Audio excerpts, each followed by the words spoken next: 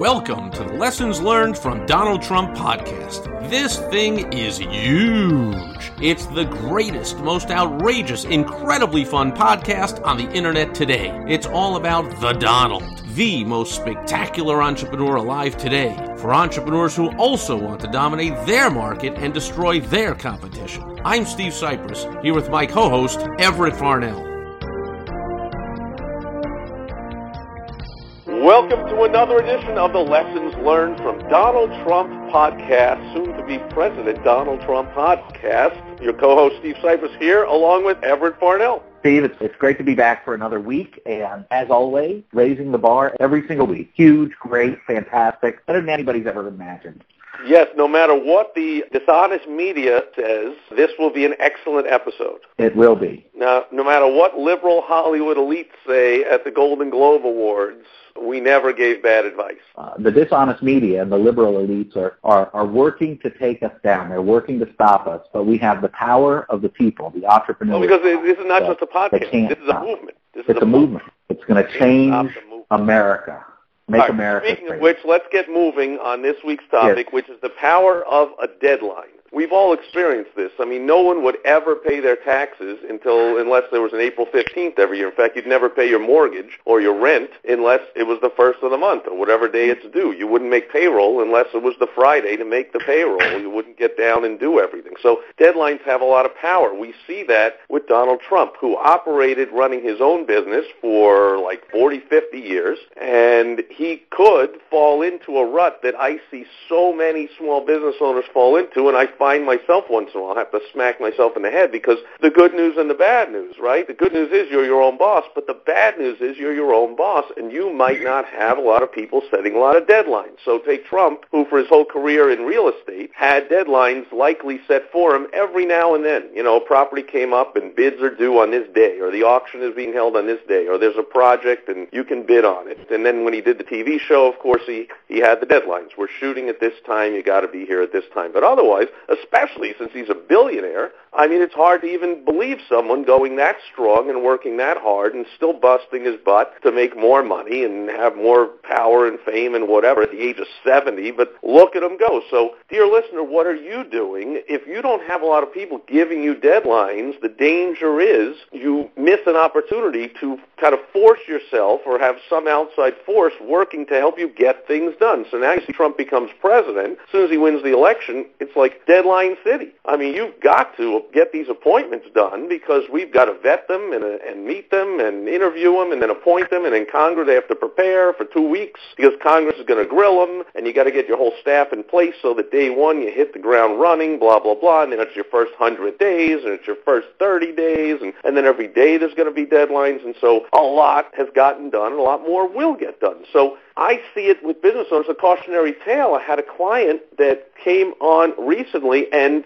could not take action. We gave him a absolutely proven, time-tested, done-for-you campaign for a contractor in the off-season that just works to flood in orders and money comes flying in. So there's several emails go out, the phone calls get made, the postcards get mailed. It's all a whole sequence, all set up, all word for word, all written and done, ready to go. And this guy was like, okay, let's go. We'll send out email number one. And immediately got backed up with so much work that he was like, oh, I'm so booked for 2 weeks.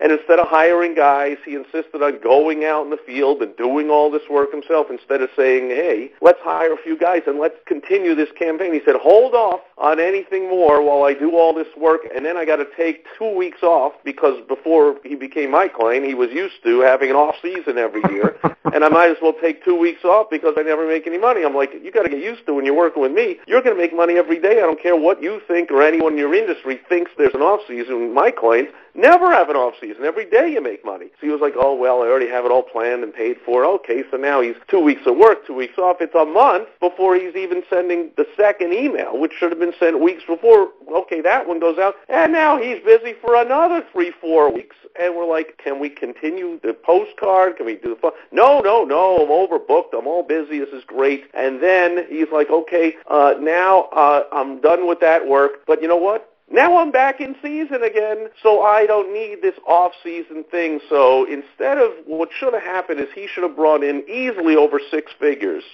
within about 3-4 weeks. Instead, he brought in only about 30 or 40,000, and he stretched it out to 2 months.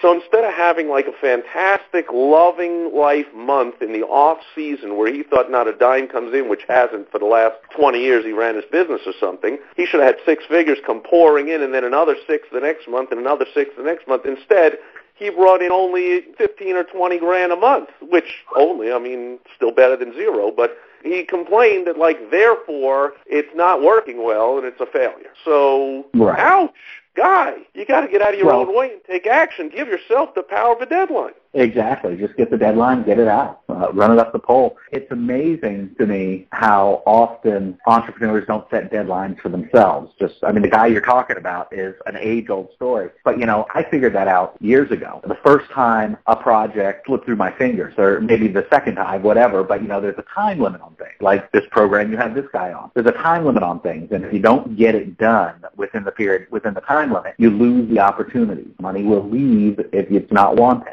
It'll go somewhere else where it is wanted. It was one of the things that, one of the hard lessons that I had to learn, but I was supposed to sit down and write my own sales letter, and it just dragged on and on and on, and eventually, all of a sudden, as a matter of fact, I'll tell you the story, was you may have heard of the term story selling. There was a couple of people... I even read a book. Who was it, Seth Godin? Yeah, and all that came out several years ago. There was the idea was in the ether, and several people did it. Seth Golden did it, and there was 2 or 3 or 4 guys who did it, who did seminars based on it, and products and books and all kinds of stuff. Of course. Here's the thing: before any of that stuff came out, I had the idea, and I screwed around, and I didn't set a deadline, and I twiddled my thumbs, and I messed around with it, and I set up a website, but then I didn't really do anything with the website, and I didn't really have it set up well, and then all of a sudden, the idea just all of a sudden, 6 months later, there was a rush of people doing story selling. I'm not saying they took the idea from me. The idea was in the ether. I didn't do anything with it. I didn't set the deadline. I lost the money. It could have been a transformational idea had I run with it, but didn't put a deadline on it for myself.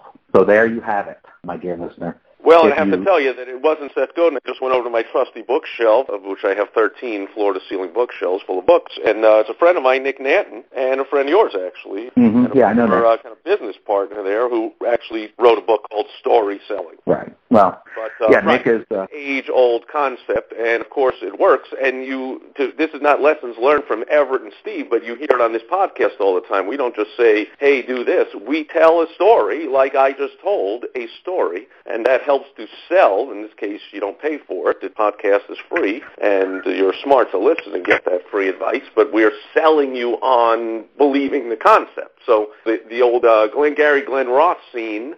Always be closing. We talk about always be selling. It doesn't mean you're selling in exchange for money. You're selling your services necessarily, but you're selling your idea. You're selling your point of view. You're trying to convince somebody, persuade somebody, influence somebody. You always want to be doing that, and stories are the best way to do it. We digress a little bit from this week's topic, which is the power of a deadline. Yeah, but the point of my story, in this particular case, I didn't set a deadline for myself, and somebody else snatched the idea out of ether and ran with it. And right. They did very well with it, and I got bupkis because... Well, and I'm guessing we all likely have stories like that, like, the stock that was offered when it was a penny, that, we should have bought that, now it's Apple. Or, man, I had that idea. Or you see a gizmo on the Shark Tank show or on an infomercial and go, oh, man, I had an idea for that. Ideas, what's the saying? Ideas are a dime a dozen. Yes. Action. So the power of a deadline is it causes us to take action. So we want to give deadlines to our prospects,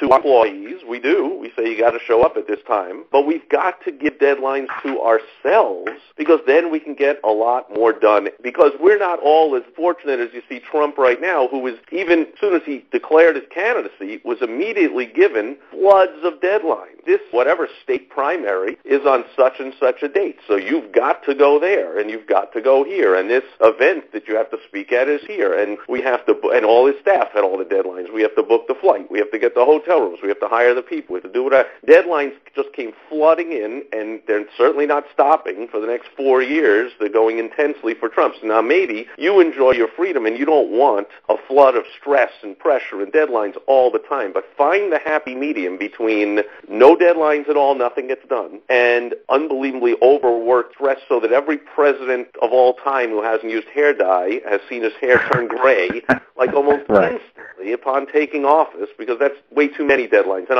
I'll leave you with this, an analogy that a very wise mentor told me years ago, and everyone maybe has heard it, but he just said stress is like a bow and arrow. So anyone out there that has ever hunted or shot a bow and arrow, the analogy is you've got to pull back on the string to let the arrow go. That's the stress. That's the pressure you have to put on that string. And if you put too much and you pull it too hard, it snaps. That's what happens to us with too much pressure. But on the other hand, if you put not enough pressure and you pull it back like an inch, well, the arrow goes nowhere. So you got to find the happy medium where there's good pressure, good stress, and that's the power of a good, healthy deadline. Don't have to be like Trump and be handed multiple non-stop deadlines. Hand yourself some deadlines. You'll get more done. You'll make more money. You'll be happier. Exactly.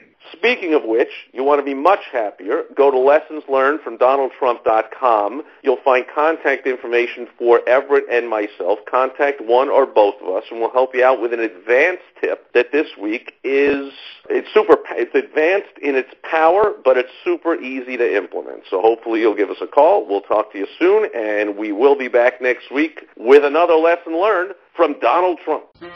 You've just listened to the most terrific podcast on the internet today. If you want to be a winner like Trump, make sure you go listen to the rest of the episodes by going to lessonslearnedfromDonaldTrump.com. And join us next time, unless you like being a loser. Some people do, I guess.